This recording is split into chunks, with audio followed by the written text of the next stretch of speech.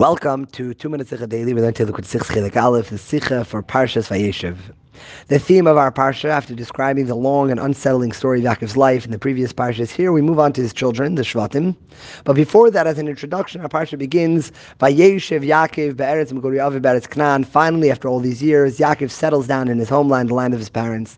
The Maggid Mimezich explains how the first pasuk, the introduction of our parsha, actually embodies the entire message and life of Yaakov in these few words. What do we mean?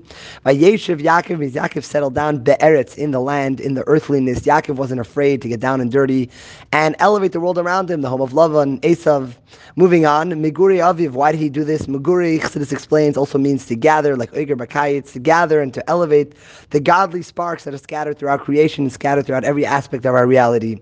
Moving on, the next few words, Be'eretz Canaan, people would think maybe if Yaakov got down and dirty, it also affected him negatively, but he said no. Canaan also means business or investment. Every time we invest koiches, we invest in the world around us, not just as an pull us down, but actually Yaakov was elevated through it. Physically speaking, he became a very wealthy person, and spiritually as well, all of his children turned out to be a success story, as well as Beruchnis, he elevated the sparks, he made the world closer and more ready for the Gula Mitzvah Shlema.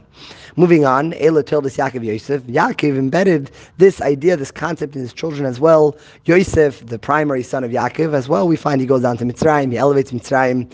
Already in Yosef's name, we find Rachel says, Yosef li avai ben achar, I want the Abishah to give me another child. The Tzemach Tzedek explains the message here is Yosef had the ability to take a acher, to take another person and make him a ben, make him family, bring out within him the idea that he is a son of the Abishah. That's Yosef avai li ben achar. He takes a acher and makes him into a ben. That's Yosef's story.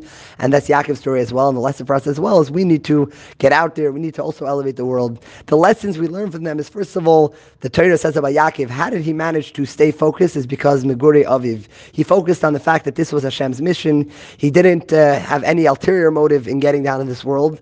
As well as a lesson we can learn from Yosef. Torah says Yosef was a Yifei Torah V'Yifei Mara. He was a beautiful person. Now, obviously, physical beauty stems from spiritual beauty. He was complete. It says Yifei Torah V'Yifei Mara. That's Mitzvah Hasei, Mitzvah Leisasei. He was righteous and complete. When we want to elevate the people around us, we need to practice what we preach. We need to be beautiful as well. And then when people see that we're taking it seriously, they take it seriously as well. One more Nakuda said, the Rebbe says, one of the real great challenges Yosef had to deal with was Eshes Beitifera, the wife of Beitifera.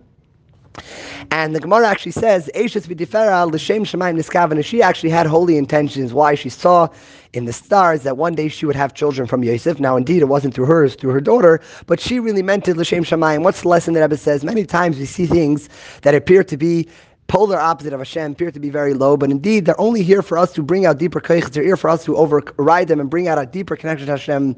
Like the Alter Rebbe says in Tanya, when a goy is disturbing it from davening, he's really only there for the Jew to bring out deeper koiches and a greater intention in his davening, and to overcome him and bring out deeper koiches. And therefore, we have to remember these three things. First of all, Meguri Aviv, we have to be focused on our mission. This is Hashem's mission. We're not doing it for ourselves, as well as we need to work on our own issues, Yifei Torah, Yifei Mara, and the third concept is remembering the objective, that when we have challenges in life, they're not here to punish us, chas v'shalom, they're actually here to bring out the beauty inside of ourselves, to bring out our koiches. May each have a wonderful day.